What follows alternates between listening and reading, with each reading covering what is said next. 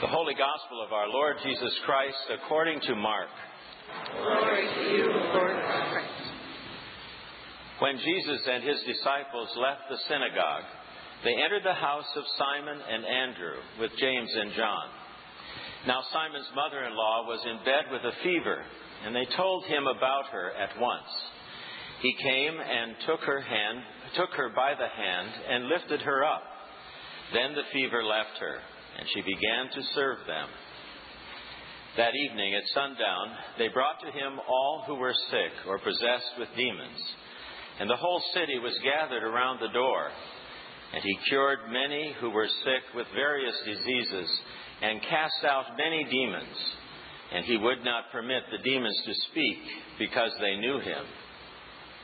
In the morning, while it was still very dark, he got up and went out to a deserted place, and there he prayed.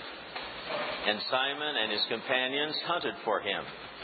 When they found him, they said to him, "Everyone is searching for you." He answered, "Let us go on to the neighboring towns, so that I may proclaim the message there also. For that is what I came out to do." And he went throughout Galilee, proclaiming the message in their synagogues and casting out demons. The Gospel of the Lord. Praise to you, Lord Christ. In the name of the Holy Trinity, one God. Amen. People seek healing in many different ways.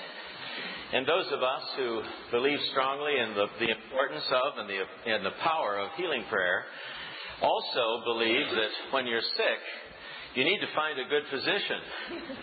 That's important too. But it does not in any way detract from the importance of healing prayer. Healing prayer is a long-standing Christian tradition, and it's certainly alive and well in the church today. For many years now, pilgrims have sought out Lourdes in the southern part of France, where about a century and a half ago, the Blessed Virgin Mary appeared to a young woman named Bernadette. And pilgrims have made their way to that place now for many, many years. And if you visit it, you would find crutches, even wheelchairs, braces that are hanging around various places around that shrine as a witness to the fact that those who have come there believe they have been healed. When we were in Turkey, we had the opportunity to live close to Ephesus. We were only about 45 minutes from Ephesus. We were in Izmir, which is just north of Ephesus. And many of you know, and perhaps some of you have visited the House of Mary, which is located in Ephesus. We visited there a number of times, but once our congregation, Anglican Church in Izmir, had the opportunity to go there and to celebrate a Eucharist in her house. But the thing that I will always remember about that house is that as you looked at the walls in what was more like a crypt, there were crutches and canes hanging all over the walls as a witness again to those who had come there and believed they had been healed. Well, some of you may wonder, do I believe in the miracle of healing, of the efficacy of healing prayer? And the answer that I have is very clear. Yes, I do. There have been a number of times in my own life when I have known people who have been healed in a way that really can't be explained by modern medicine. At the same time, I also acknowledge that maybe we just don't understand enough. That's always a possibility. But God can work in those ways too. So it still does not limit God.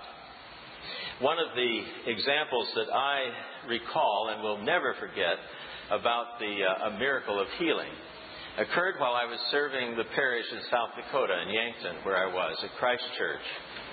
We had a midweek study group, not unlike the one that we have here, met on Wednesdays. We met there from 11 till noon, and then we'd walk over from the old rectory to the church, and there was a side altar there, just large enough for our group to gather and to have Eucharist together. Our custom was, after everyone had received communion, those who wanted prayer for healing would come up to the altar rail, and I would anoint them with oil, and I would put my hands on their head, and I would pray for their healing. This went on week after week after week. And I remember once I was thinking about this ritual of healing prayer that we had, and I frankly thought, this is starting to feel kind of hollow to me. It doesn't feel very real. We're just going over this time and again. I don't see anything happening. And I really hadn't had anyone talk about any sign of healing in their own life. Almost everyone who was in the group would come up for healing prayer.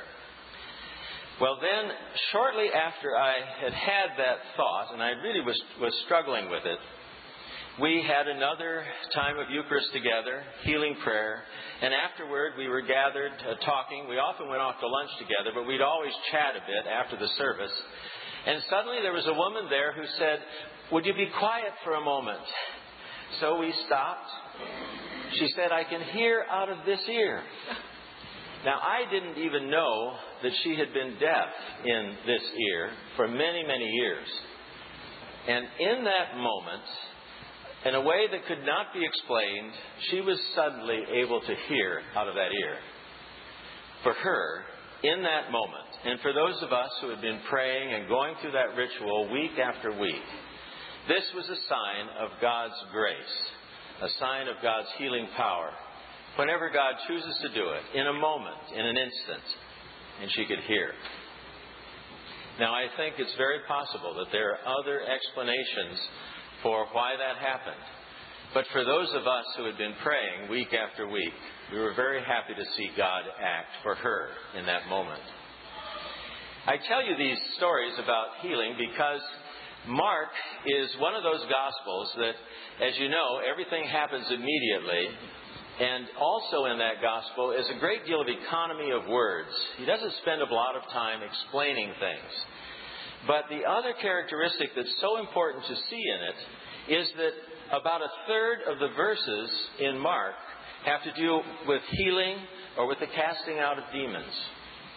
So it's important, I think, that at some point we reflect on that so that we don't always get hung up whenever we hear these healing stories or the stories about casting out demons and go off on a track that isn't particularly helpful as you sit there wondering what crazy thing is the preacher going to come up with this Sunday to talk about this. So I want to help all of us with this. I think the importance about the healing stories, the question that we should be asking when we hear them, is not, could this have happened? Was that something that really happened? That's not a helpful question. The helpful question is, what does it mean? The other thing that I think is important to see in it is that Jesus told parables. He would tell a parable as a way of drawing people into an imaginative state where they might think about an important theological principle in sort of an abstract way and then make it real to them. But he also acted out parables. He enacted parables. And in a sense, I think some of these healing stories are an enacted parable where Jesus does something and then we reflect on it and think about it and we're drawn into it in a different way. So if you hold on to that, I think that is important. I also want to put a footnote on the story I told about the woman in South Dakota. One of the things that I have often found that is true for me is that I get to the point where I give up on God. And this has happened a number of times in my own life and perhaps in yours. I have done something or prayed for something or I have been engaged in something with God that nothing seems to happen. And finally I just give up. And then God does something. And I'm reminded that it's not about me, it's about God. And that's exactly what happened in that instance in South Dakota in my own life. That's what it meant to me. It was a clear sign that God's faithfulness, not mine, is what is so important. So I think the first thing that we need to see in these healing stories is that, Jesus very early on in his gospel, he says, the time is fulfilled. The kingdom of God has come near. The kingdom of God has come near when Jesus had come near in those stories. And when Jesus came near, things happened. And when Jesus came near, people were restored. When we think about sickness and illness, we think about it in a biological way. We think of the physical body and of things that have gone wrong or disease that has attacked the body. And we have that more scientific perspective. But at the time of Jesus, illness, sickness, had more to do with relationships and what was going on with that person in community and in their relationship with God.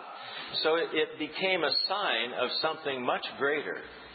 So their first thought would not have been necessarily that something is wrong with this body, but rather there's something wrong in the way this person is in the community and with the person's spirit. So what Jesus does when Jesus is healing is restore these people to community. He restores them to life. He restores them in relationship with God. It is an act of restoration, of being made whole. And in many ways, our own healing, when it occurs, is a restoration that's very important in terms of our relationship with other people. It's not just about getting well. So I think that's another thing we need to keep in mind as we hear the stories about Jesus casting out demons or of healing people of various illnesses. It's one way of looking at it is you've probably heard that only certain people could come to the altar at the temple, and those people had to be pure. They could not be defiled, for example, by a lame leg, a broken leg. Or there were many other things that were called out that eliminated the possibility of a person being able to serve at the altar. That again was a sign of not being restored, of not being in the right place physically to be able to have that role within the community. So restoration, I think, is another aspect of Jesus' healing that is very important for us to see. So let us look then at this account that we have of a healing in this particular gospel. Jesus had come directly from the synagogue. Now that in and of itself is kind of an interesting thing. This is very early in Mark. And Jesus has been in the synagogue with some of the disciples. And those of you who have been in Capernaum, the traditional place for the house, for Peter's house, is very close to the synagogue. And Jesus is walking with some disciples. They come to Peter's house. They go in, and the first thing they find out is that Peter's mother-in-law is sick and has a fever.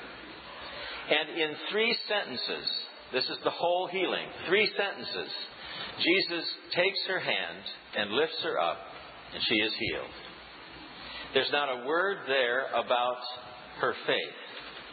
There's not a word there about anything special she did. Now, when you listen to preachers on the radio or on television or even from some Episcopal pulpits, you will hear an emphasis on our faith being so important for our healing or for our relationship to God. But the reality is, it is always God's faithfulness, not ours. It is always God's faithfulness that makes us whole. And Peter's mother-in-law experienced that in that moment, as the kingdom drew near, and she was restored. Now, the next thing that happens, of course, is not always well received by women in the 21st century. She gets up and she goes and prepares the meal. And how many women have thought, that's exactly what happens at my house. Even when I'm sick, I have to go and prepare the meal. But I think we need to see in that, we have to ask the question again, what is important in this? What is the gospel saying to us? I think the gospel is saying that restoration, wholeness, healing is for a purpose. And the purpose is service to others. In a sense, the mother-in-law of Peter was demonstrating by her actions what it was to be a disciple of Jesus. It was to be a servant, to serve those who had come, to provide hospitality, which is probably the most important thing there is in the Middle East. You must provide hospitality. So she did what was not only her duty to provide that hospitality, but demonstrated what it was to be a servant. Now, I think this lesson also gives us some insight into discipleship and servanthood when we look at what we hear in there about Peter's life. I don't know about you, but I have so often wished that we had a better account of the lives of the disciples and of Jesus, for that matter, to understand what their family life was like. Did they have wives? Did they have children? They must have. And here we have a little glimpse of that in the life of Peter, with his mother being there in his home. Now, scholars have speculated, and I think rightly so, that because she is there and is providing the hospitality, it's very likely that her husband is no longer alive, and she has been taken in by Peter to care for her. So she's dependent upon Peter. And some speculate that because his wife is not present, providing the hospitality, that Peter's wife is perhaps also no longer living. Now, that raises a real problem for me and perhaps for you in this idea of Peter responding to the call of Jesus to leave and follow him. Because that means that Peter is leaving behind someone who is dependent upon him. The Christian life, and especially I think the call to discipleship, is not always a call to a life that is easy to live into or is all put together in a very easy and comfortable way. I think sometimes we have an idea that if we are really faithful Christians, that all of life is just going to be great. And unfortunately, there are those who will tell us that and will encourage us to think that.